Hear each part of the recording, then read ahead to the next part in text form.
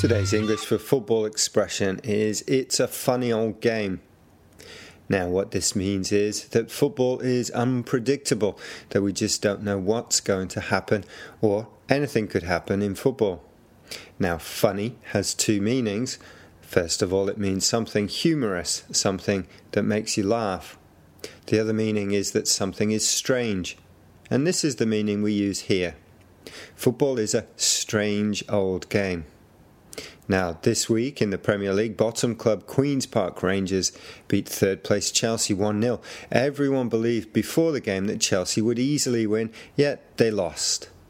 In this situation, you can say that football is a funny old game.